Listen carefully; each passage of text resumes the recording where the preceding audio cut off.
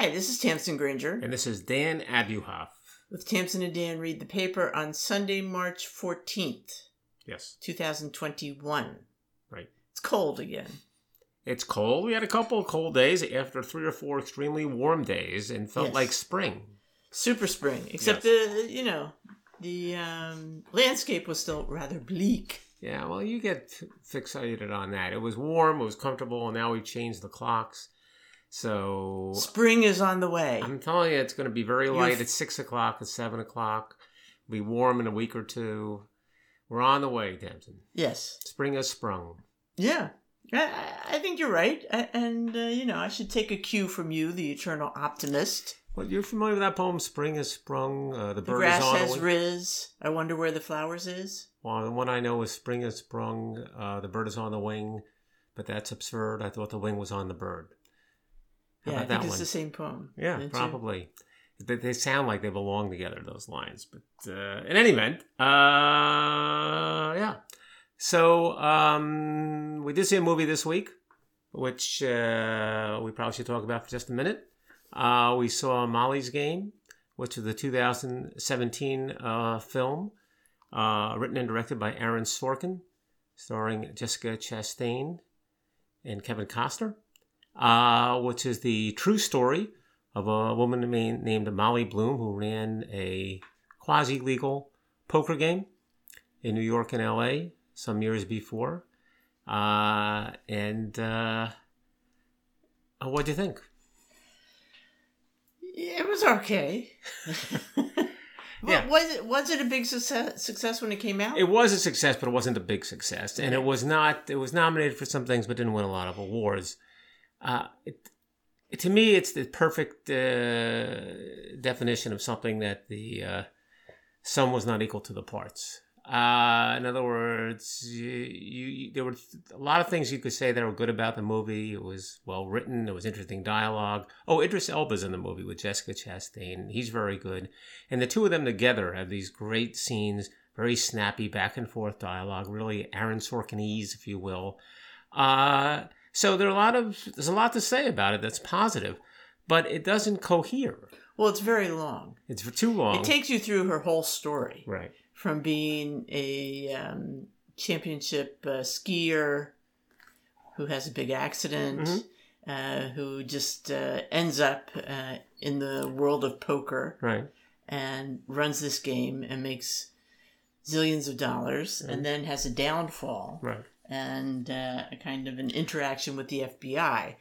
But it takes a long time to get there. Well, the thing is, it's that Sorkin never really figured out, I think, or at least the movie doesn't reflect that he ever figured out what the movie was about or what he meant to be saying. Because you could have done it straight as, this is a true story, isn't this kind of weird? That would have been fine, because when you make a movie like that, it sort of stands on its own. It's sort of reason for being really just telling a true story, and that's the way it is. That's cool. But he clearly bends it a little bit. He invests some characters, a little fictional content, and he has to have a point. He has to have a moral. He has to have a theme, and he imposes all that. And when he imposes all that, he kind of loses you, because a lot of the movie, which was just all the details, have nothing to do with the theme he ends up seeking to serve.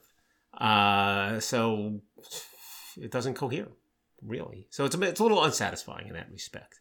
Yeah. I didn't love Jessica Chastain, actually. Oh, really? No. You know what I think about Jessica Chastain? I think she probably did a very accurate portrayal of that woman. Yeah, but maybe it was too accurate. I mean, there was just I don't know. I didn't get engaged with her at all. I wasn't all that interested, or I wasn't rooting for her. I wasn't, Yeah. I mean, towards the end, you are kind of... Well, that's the character. Once Idris Elba...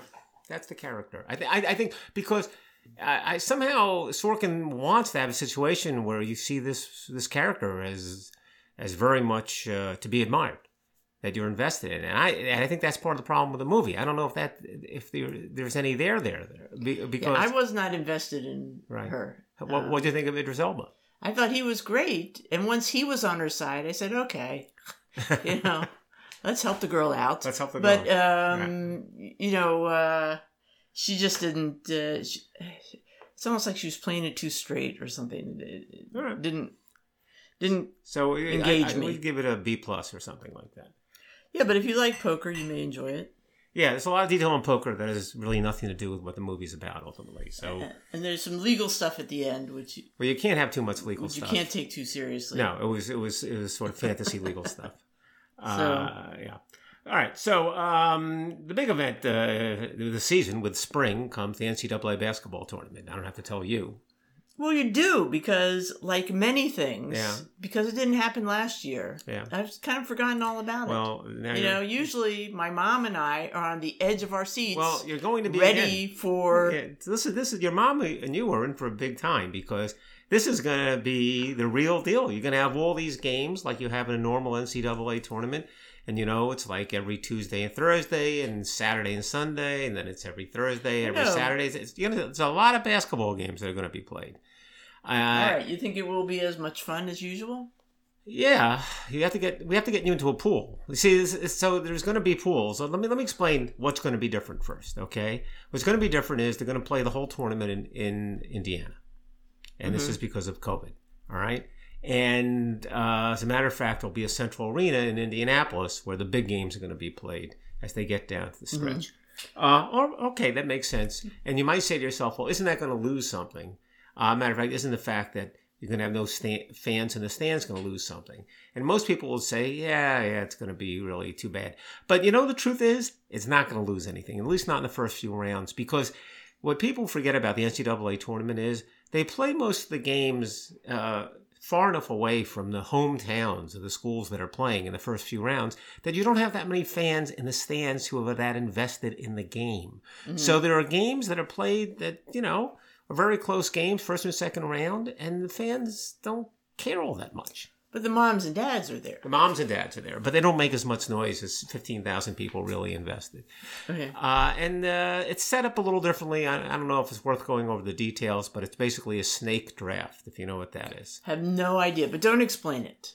Okay. Well, I can just tell you, they rank all the teams from 1 to 64, and they match up.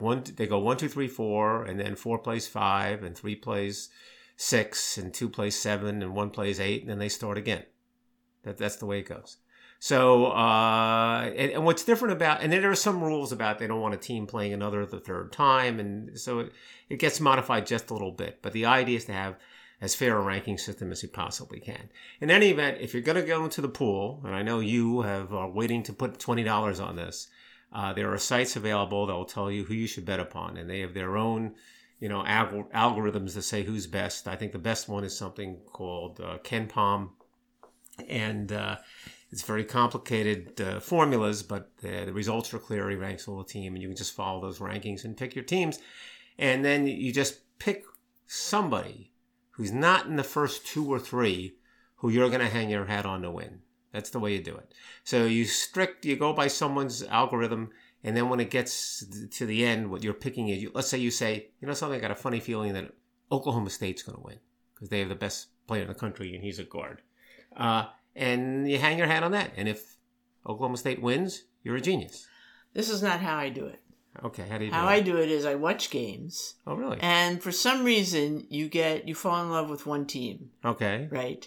And then you just stick by that team. All right. Okay? Could be based on anything. All right. You know, a commercial you saw. Just well, you watch games. Listen, you're ahead the way of me. his parents are cheering for one particular guy on team. Listen, if you're watching, how the coach seems to really, you know, it could be any silly thing. But it seems to me you have a team or two that you become sort of devoted to, and that's who I'll root for. Listen, and if you're doing it and watching games, who am I going to be a pool with? The bunny rabbits? I'll get you the deer. You know. We're out in the country here. Yeah, okay. You know, I'm not at work. I'm not at my workstation. I have connections. Getting in the pool. But, you know, if you're going to base it on watching the teams, you're way ahead of me. I can't tell you how many years I've used this. Are people like filling out bracket sheets? Not yet, but I think they will be. You don't jump. Tomorrow is when you'll get invitations to brackets. I'll send you one. But my point is this. It's admirable that you watch the teams. I can't tell you how many times I've been in a pool and we get, the critical games in the semis, and I'm seeing for the first time a team that I've picked to win the tournament, and I watch them for 5 minutes. I say, this team stinks. How did I pick this team? Well, I never watched them. I don't have that problem. You don't have that problem. You're right. All right. But I don't, I'm not in a pool like you. All right. Go ahead. All right, so allons-y à Paris. Let's do the whole next one in French. Go ahead. No.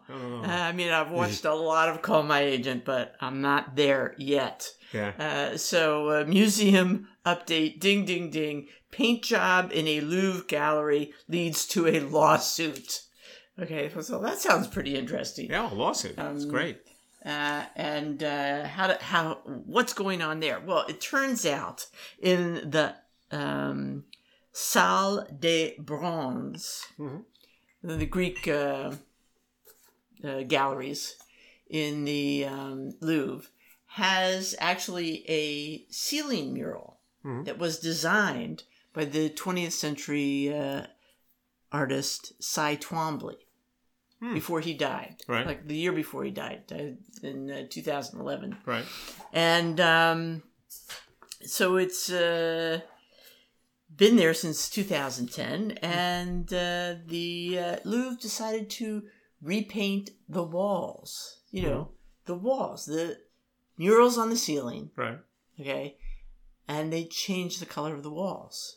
Well, even before it was unveiled to the public, word leaked out to the Cy Twombly Foundation in the United States. You know how artists have like an official organization that so to say it's an official, supposed to be taking care Cy of, Twombly or not? right. Of the work, right? And they were outraged. Really? They got a text with a picture of these new colors. They were outraged that they were not consulted. But they weren't painting over the Cy Twombly. They weren't. Okay, the foundation never involved before. Only Cy Twombly was involved, and he didn't paint it. He designed it, and other people painted it, etc. But here's the lawyer. I mean, you know how we love lawyers. Here's what the lawyer David Baum said for the foundation. It's offensive. Why wouldn't you at least tell us? For this to come via text message with a picture when everything is done, we hit the roof. Okay? Hit the roof. Hit the ceiling. So they're quite upset. Meanwhile, the Louvre is thinking, why would we even tell them? Right. What do they have to do with anything? Meanwhile, there are suspicions that there's more to this story, and I'm not even sure what it could possibly be, but some people think it's rather suspicious that you would be repainting the walls after only 10 years. Why is that suspicious? I don't even know. I can't tell you. I would think in any public place, walls can suffer a lot in 10 years. Yeah. Even though you're probably not allowed to touch them. Anyway, the new walls, they have like this deep, I don't know if it's black or super charcoal gray and red. Fine in the newspaper, but there are critics in the French news who are saying it now looks somewhat like a pizzeria.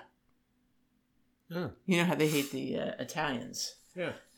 So who knows what's really going on? Certain colleagues in historic monuments will never work with contemporary art again. What signal is the Cy Twombly Foundation sending, says the Louvre president. So this strikes me as a kind of a tempest in a teapot. But, and of course, the usual remarks, right? What? You wouldn't, repaint the Sistine Chapel, blah, blah, blah, blah, blah, blah, blah. And of course, everybody said, well, Cy Twombly is not Michelangelo. That's true. It's true. All right. Well, but so, when you go to the Louvre next, look for that. Yeah. I think it's actually kind of a nice mural. It's, it's kind of abstract. It has, names of Greek artists in Greek on the ceiling with some circles. I like it. All right. Well, no one's painting over it. So you got nothing to worry about there. It's just the surrounding colors that I guess they're worried about. Ministry of Supply. So Ministry of Supply, Granger bought me a shirt. How many years ago by now? 8 years ago, let's say. Oh, more than that. Yeah. And it was the greatest shirt you ever got. It still is. I still have it. Well, So, it doesn't. we have to explain. It doesn't quite look as We have to fabulous as explain. what you could do anything to that shirt, and you have. Okay, so And it still I looks- mean, you are the guy Well, with because- the world's sweatiest commute, Yeah. and nonetheless, whenever you wore that shirt, by the end of the day, you still looked fresh as a daisy. That's me. It was a miracle material, and I assume it was comfortable. It wasn't like you were, It's very fabric comfortable. breathed It's- and everything. well, and yeah, it looked perfectly dressy. It Yeah. was a button-down shirt that a lawyer could wear to work, and that a lawyer of a certain age could wear to work. All right, take it easy. Let's Without, looking like... You made your point. right. Okay? Yeah, but my point is, so Ministry of Supply was founded by a group of graduates of MIT who said to themselves, if we use space age fabrics, and they meant it literally, clothes with NASA-engineered materials, and treat it in such a way, we're going to have something that looks like a crisp dress shirt, and maybe even crisp dress pants, but it'll be light and comfortable at the same time, and it will last for a long time, and it won't wrinkle. Sounds too good to be true. It was. And some of their clothes were more successful than others, but the truth is, it's very interesting stuff. I think their demographic was younger than you, so there's a different kind of fit going on. But anyway, they were making suits. They were making something. What you're saying is true. What you're saying is true because you couldn't. Well, let's start with the shirts. The shirts are the most successful item. They're good. And now they charge a lot for them. They charge $125 for them. But in any event, they did everything that you just described. Okay? Once they did a pair of pants, you say, no one's going to think those are wool pants. All right? It just didn't look that way. Right? But I think they look fine. Maybe, for a younger demographic. Yes. And then they made jackets and suits, and that just looked not like what you would call a to suit or your a jacket. eye, but I'm not. Okay. I'm not sure that's true. But the point is, I thought it was interesting. Yeah, it was that interesting. anyone was trying to make Right. formal office attire, And they were copied. comfortable Right. and durable. Right. And because for years people have been saying, well, no one's going to wear suits to the office anymore. That's gone. And they were copied by companies which called them like tech shirts or stuff like that. And so it was. In any event, so here's what happened. Their star was rising. Their star was rising. They were building They all were going these great stores. guns. They had 2 years in a row of 40% growth. They took in $14 million of sales, and they made their huge investment for the future when, in February of 2020, they committed all this money to creating new inventory. They were opening new stores in March 2020. A bunch of cupcakes were brought in for the store opening in the middle of March, and the next day the pandemic shut everything down, and they've been closed down for a year. So But it's not just what? The pandemic shut everything down, but mainly what shut down was the concept of ever wearing a suit Great, again. dress clothes. Well, shut down. No yes. one is going to. On the first level, their stores shut down, but you were right. The bigger point Stores is were closed, but it didn't they're- matter. Even if you were ordering online, Right. no one wanted to order these things online anymore. They don't need it. Maybe they could use the shirt, but not Even really, the- because yeah. the shirt you're going to wear for the 5 minutes of the Zoom call. they're not bad for Zoom calls. But the point is that they had to do exactly what you suggest they'd have to do. They had to redo their entire approach for a society which no longer valued dress clothes the way they did in the past. They were imitating dress clothes before, and now they're not doing that. They're coming up with something they call hybrid. So what they did was they changed some of the styling. Some of the dress pants became joggers, if that's the right phrase, or pants that taper very much toward the bottom, and they fit with sneakers as well as shoes. They redid their catalogs. They took the word dress out of everything. The dress shirts aren't dress shirts now. They're hybrid shirts. And they made other... Well, they had to rework their product line. They did it completely. But they held off on doing that until August because they kept thinking it's going to turn around. The pandemic's going to be over. Well, then they gave up. Yeah, so in August, they changed. everybody was in... Right. A lot of people were in that boat. This is going to be over in a couple weeks. This is going to be over in 8 weeks. Yeah. This is going to be over in a year. Right. You know? So they... So they're really reaching the end of the rope now, and the question is, are they going to make it? Looks like we have the light at the end of the tunnel, and whenever they get a call from investors, they're saying, are you guys going out of business? Because you were the kind of business that would go out of business. They say, no, we think we're just going to make it, but we need new investment. So they're close, and they're optimistic that they have the right product line, the right catalogs, and they're just going to explode when things start opening in a month or two. What a catastrophe. Yes, it's right? a catastrophe. It's so crazy that you've developed this product, right? And you've developed a following, and the sky's the limit, and then boom. Yeah, they're the perfect. They hit the perfect storm. They had the absolute wrong product at exactly the wrong time, and yet they might make it. But it's interesting to read their description, how they go from the penthouse to the outhouse just like that. But they might be the one that survives. So we'll see. I look forward to it. All right, Ministry of Supply. Yes. Kind of the opposite of that. Here's something that flourished. Yeah. Oh, really? During the pandemic? Because of the pandemic. And that is a television series called Gardener's World. Mm-hmm. And it's a BBC thing. And it's been going on for years, like 54 seasons. Mm-hmm. It's at the moment hosted by Monty Don, who's a former jewelry designer, salesman, and is now a gardener due to changes in his life.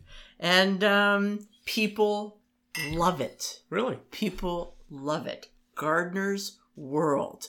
And, it starts when the season starts, right. The beginning of March. Mm-hmm. And it starts with shorter episodes because there's not much going on in the garden in March. And it gets longer and longer. And they have segments where they visit other gardens. Monty shows you how to do things.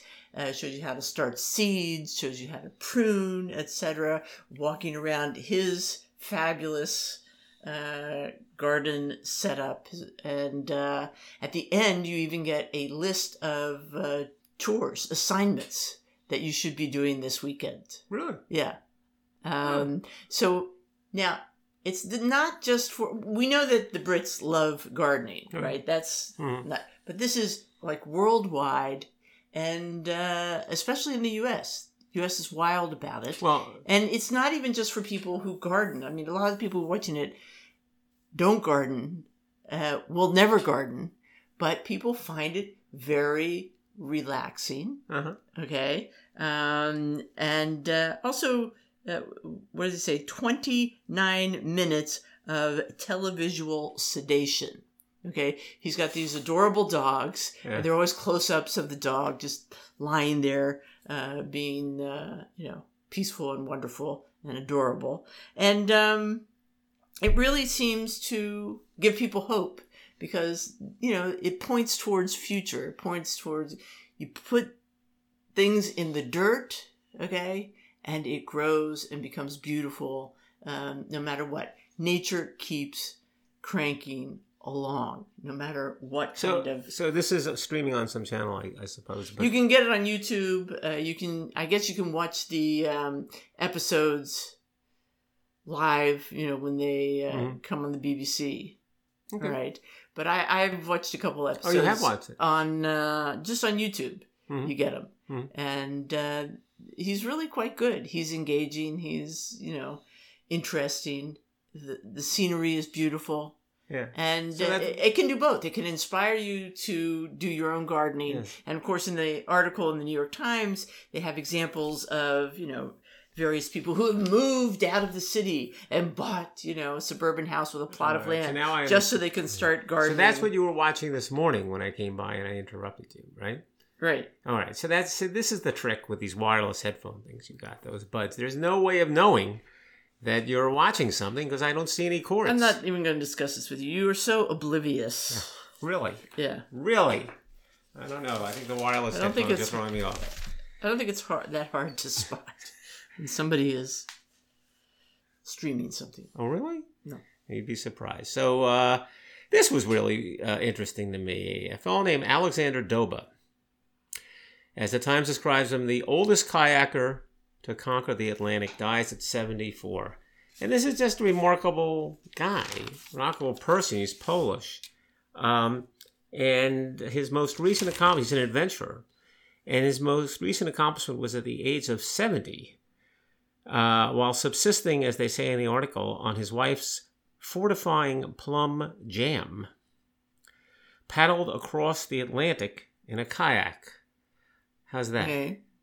Well, it's impressive. Impressive for anybody. You know what? There are plenty of people who do very impressive things. Wait a second, Tamsin. There's more. There's more. First of all, this is the third time he paddled across the Atlantic.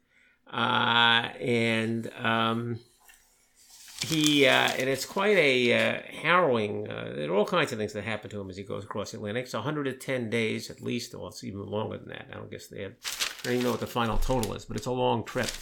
And they give more details here. Along with his wife's plum jam, he subsisted on freeze-dried goulash and porridge, chocolate bars, and homemade wine. Okay, not exactly space-age material, not the kind of thing the Ministry of Supply would have sent him. As a matter of fact, they say after his saltwater-drenched clothes became too irritating, he navigated the rest of his trip buck naked. Because the clothes, again, not Ministry of Supply. He slept in a tiny cabin that he entered by sliding through a portal, and when flying fish landed on his deck, he snacked on them alive. Very fine, he said. Better than sushi. Yes. DYI sushi. Yes. Just DYI grab sushi, the fish and bite into it. Right. And so, and on top of everything else, I mean, well, they have his son quoting it, when they used to go during Christmas time, would go to visit the in-laws. Here's a quote from his son. He wasn't a man who necessarily looked forward to spending Christmas with the family on the way to my grandmother's house for the holidays. He wanted to be dropped off on a river and asked us to pick him up on the way back. But anyway, so he seems indomitable. Indomitable. And how did he die? Well, this is what happened. He died at the age of 74. He decided to climb Mount Kilimanjaro, for which he trained by jogging up and down the stairs of a high-rise building with a heavy backpack. Mm-hmm. And he took long daily hikes. He went on his Kilimanjaro trip just very recently, and he got to the summit. He was with two guides. He sat down to rest, closed his eyes, fell asleep, and died of a pulmonary edema. And his son said, something? He always told us he didn't want to die in bed. This was a fitting death for him. This is the way he would have wanted to go. But it's almost poetic. I mean, you have this guy who's taking these heroic trips across the ocean, and he keeps challenging himself. And at the age of 74, he climbs an extremely high mountain with extremely thin air and just sits down and passes. No? Lyrical? I guess. All right. You don't seem carried away by this. Sad, but yeah. I mean, extraordinary life. Yeah. All right. Well, you don't see that every day here. No, you don't. Speaking of high. Yeah. Getting to the bottom of the runner's high. An article written by Gretchen Reynolds in the New York Times. Yeah. So did you ever experience the runner's high? I don't know. It's a floaty euphoria that you can only get, apparently, when you've been running like a half an hour or something. Okay, I've done a lot of running. Never going to happen. Look, I've done a lot of running in the past. Many times, and most times more than a half hour.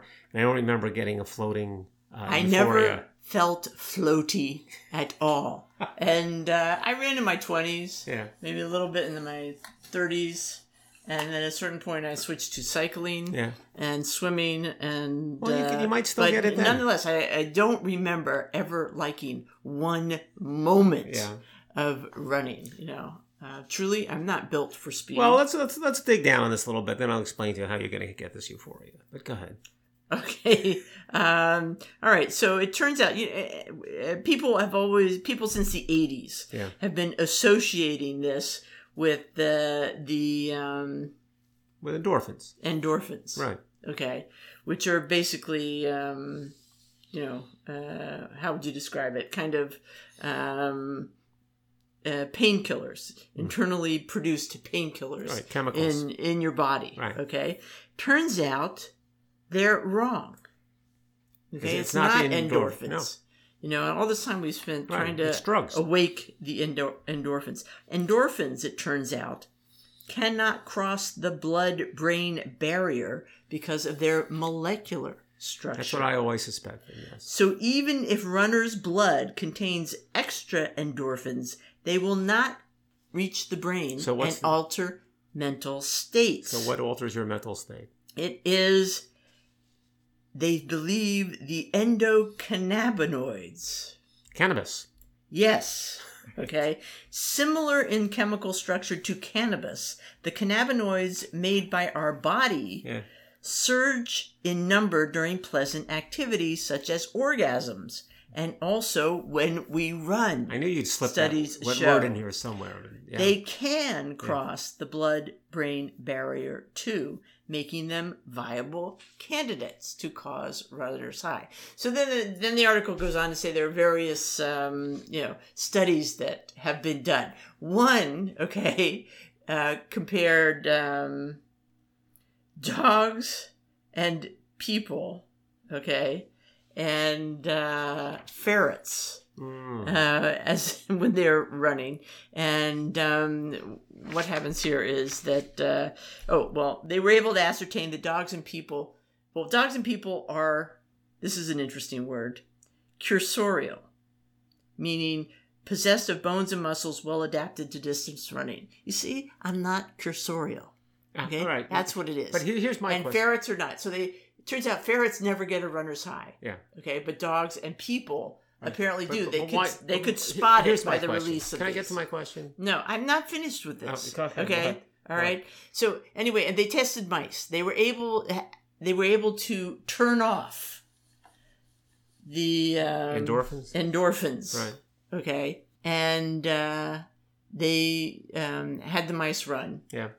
And they still experienced the runner's high. So it's the cannabinoids, right? Without the endorphins, right? So, okay, and they're trying to test that on people. Now, make a long story short, they turns out you don't get runner's high when you walk.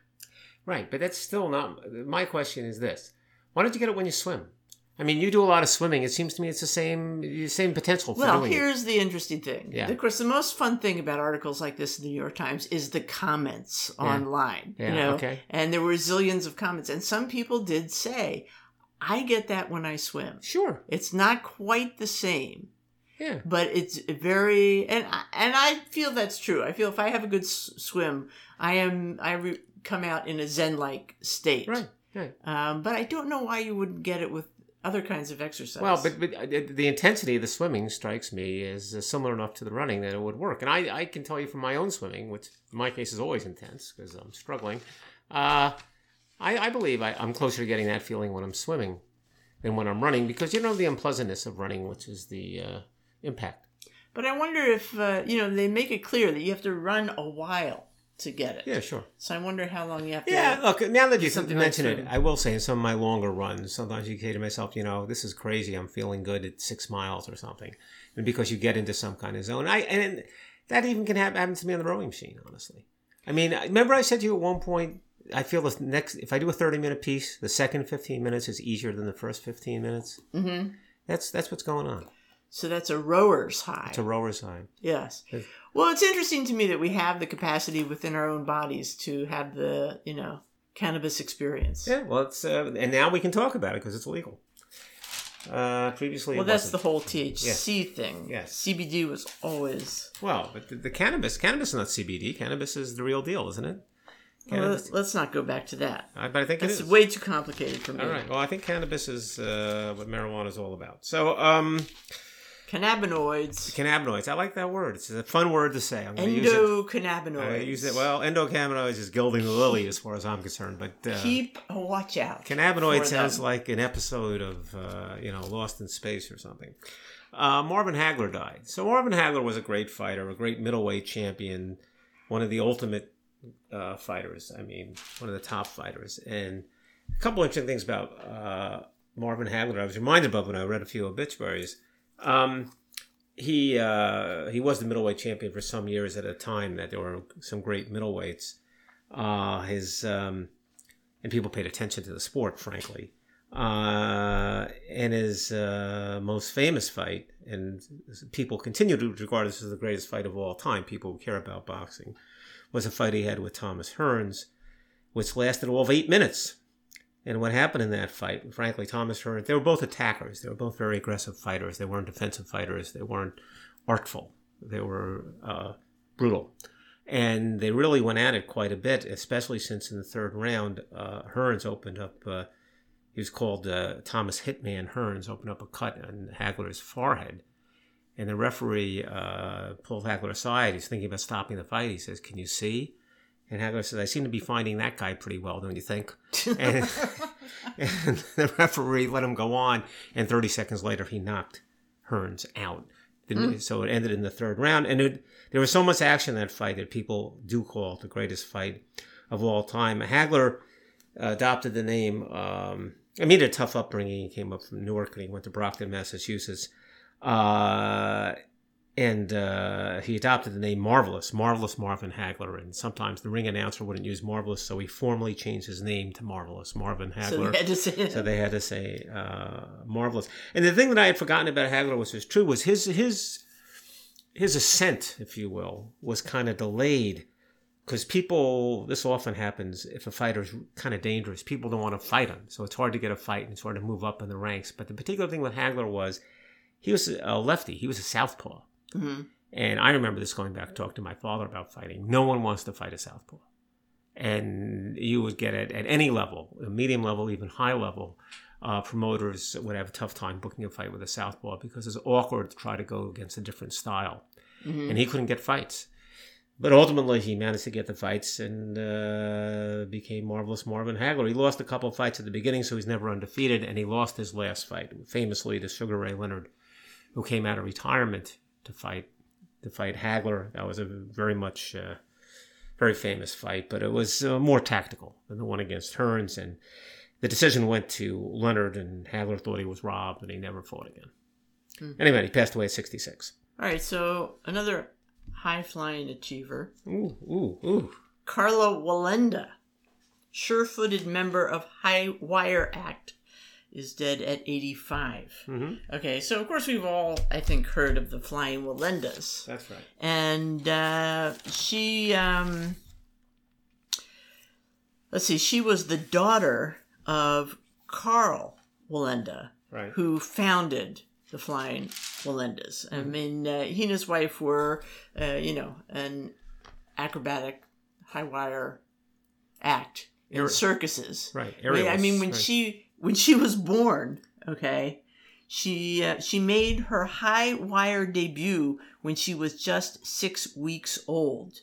My father rode the bicycle. My mother sat on his shoulders, holding me and introducing me to the public on a high wire. Great. Okay. Great. And then they have pictures of her like learning to do the high wire when she's a toddler, etc. And she begins touring with her family at a very young age. And so they have the whole family troupe. Mm-hmm. And what struck me about the whole article is just all the people in her family who died.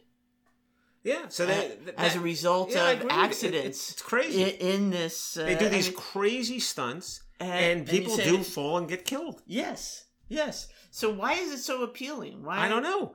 But her article, she talks about all the relatives she lost. Oh, yeah.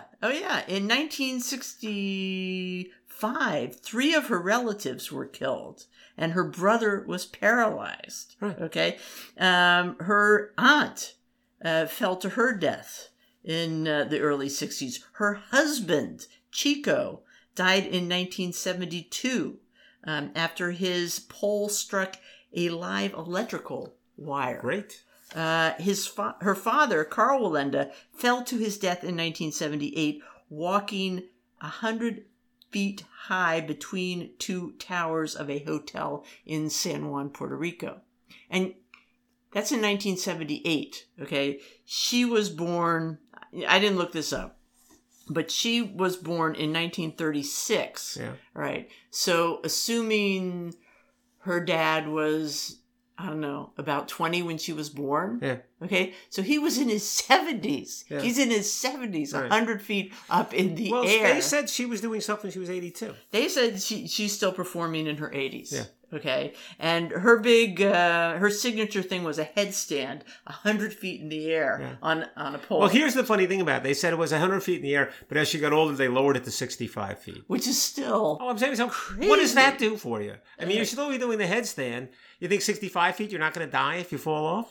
I mean, it's just, but she said you can die doing anything. Accidents can happen anywhere. I have to make a living. This is the only way I know or want to. I've done waitress work and hated every minute. Why should I go and do a job I hate? The only reason I could think of that they shortened it from 100 feet to 65 feet when she got older is because she couldn't climb the stairs to go up to 100 feet.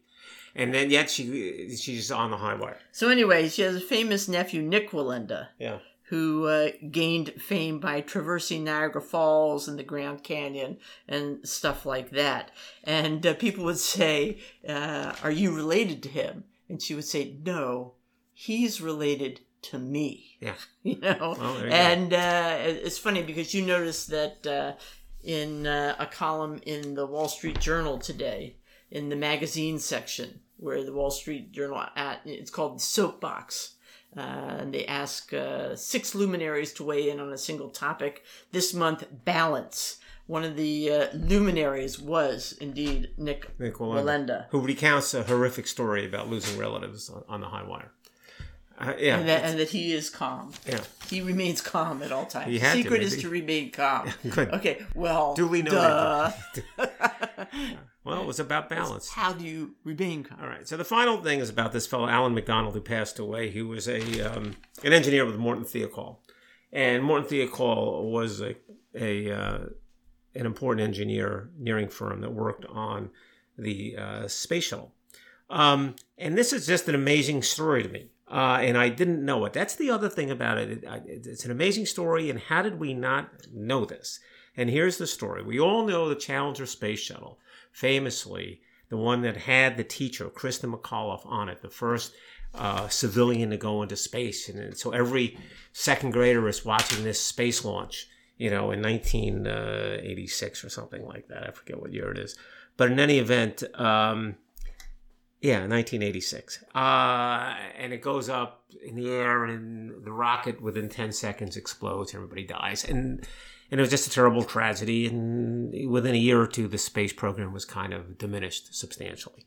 Well, here's the story that I never heard. Before the launch, the night before the launch, this fella, Alan McDonald, was talking to anybody who would listen, including everyone at Morton Thiokol and the folks at NASA, trying to stop the launch because he said it would be unsafe. Because the shuttle rockets contained a series of rubber O-ring gaskets. And I remember hearing about the O-rings. Yes, we knew that. And he said that low temperatures could cause them to stiffen, which would allow fuel to escape and cause the rocket to explode. And why was this an issue? Because the temperature before the launch was 18 degrees. And he said, this is too dangerous, you can't do it. And apparently he was by the site of the launch in Florida, and his group was out in Utah, which is apparently where Morton Thiokol is. And the way the protocol was that NASA needed the sign-off from the Morton Thiokol engineers to do the launch. And his group of engineers were backing him up and not signing off the night before the launch, which I never heard this. And then there was all kinds of pressure put on them, apparently, from the higher-ups at Morton Thiokol, from the folks at NASA, and eventually they gave the consent. He didn't, but his group did. He was overruled by a higher-up at Morton Thiokol. They said, go ahead. They shot the rocket. It exploded, and everybody on the rocket died. Crazy. I never heard this story. And then what compounds it is, apparently there was an investigation, no surprise, and Reagan appoints a panel which is headed up by William Rogers, the former Secretary of State, and there's all these important people on it. including Richard Feynman, and Neil Armstrong, of course, who was the first on the moon, and Sally Ride, who was a very well-known woman astronaut at the time. And apparently they had the hearing, and during the hearing, at a certain point, they get to this point about the O-rings, and Sally Ride asks the fella who oversaw the booster rockets whether there was any kind of dissent about going forward because of any O-ring issue. She's trying to get to the bottom of it. And he says, well, there was some questions, but people were made comfortable that it wasn't really a problem. And this guy, Alan MacDonald, stands up, and according to the Times, trembling, and says that's not the whole story. And tells the whole group the whole story, which is that he and others said, no, don't send the launch up, that these O-rings are not going to make it. And that would have saved people. And they just stopped the hearing. They cleared the room. According to the Times, Sally Ride was in tears. He was in tears. They had a big hug. And the report came out quite damning. I never heard about this. Mm-hmm. And it's not like anyone had to tell me about it, but you would think you might have picked up on this. It sounds like a big story. Those were crazy years for us. Well, the maybe. 80s. I don't, okay. You know, you were working very around. hard, and we had like 1 million children. Well, in any event, the rest of the story is kind of as you'd expect. So what happens? What happens is that the program is kind of shut down to some degree, the space program. And as for McDonald, he gets demoted from Norton Theobald. And eventually someone intervenes and has his position restored. But even so, he's never given any important projects, and his career is kind of stunted. No one wanted to hear from him anymore in Morton Theobald. And that was that. Mm. So that's kind of a fascinating story. Yeah. A fascinating story. Yeah. All right, so we'll end on that for this week. And let's get ready to enjoy the extra hour, Tamsin. Okay. Do you have plans for that? Well, we'll talk about it later. Got some ideas? I think. All right. This is Tamsin Granger. And Dan Abuhoff. With Tamsin and Dan reading the paper again. We'll be back. See you then next week.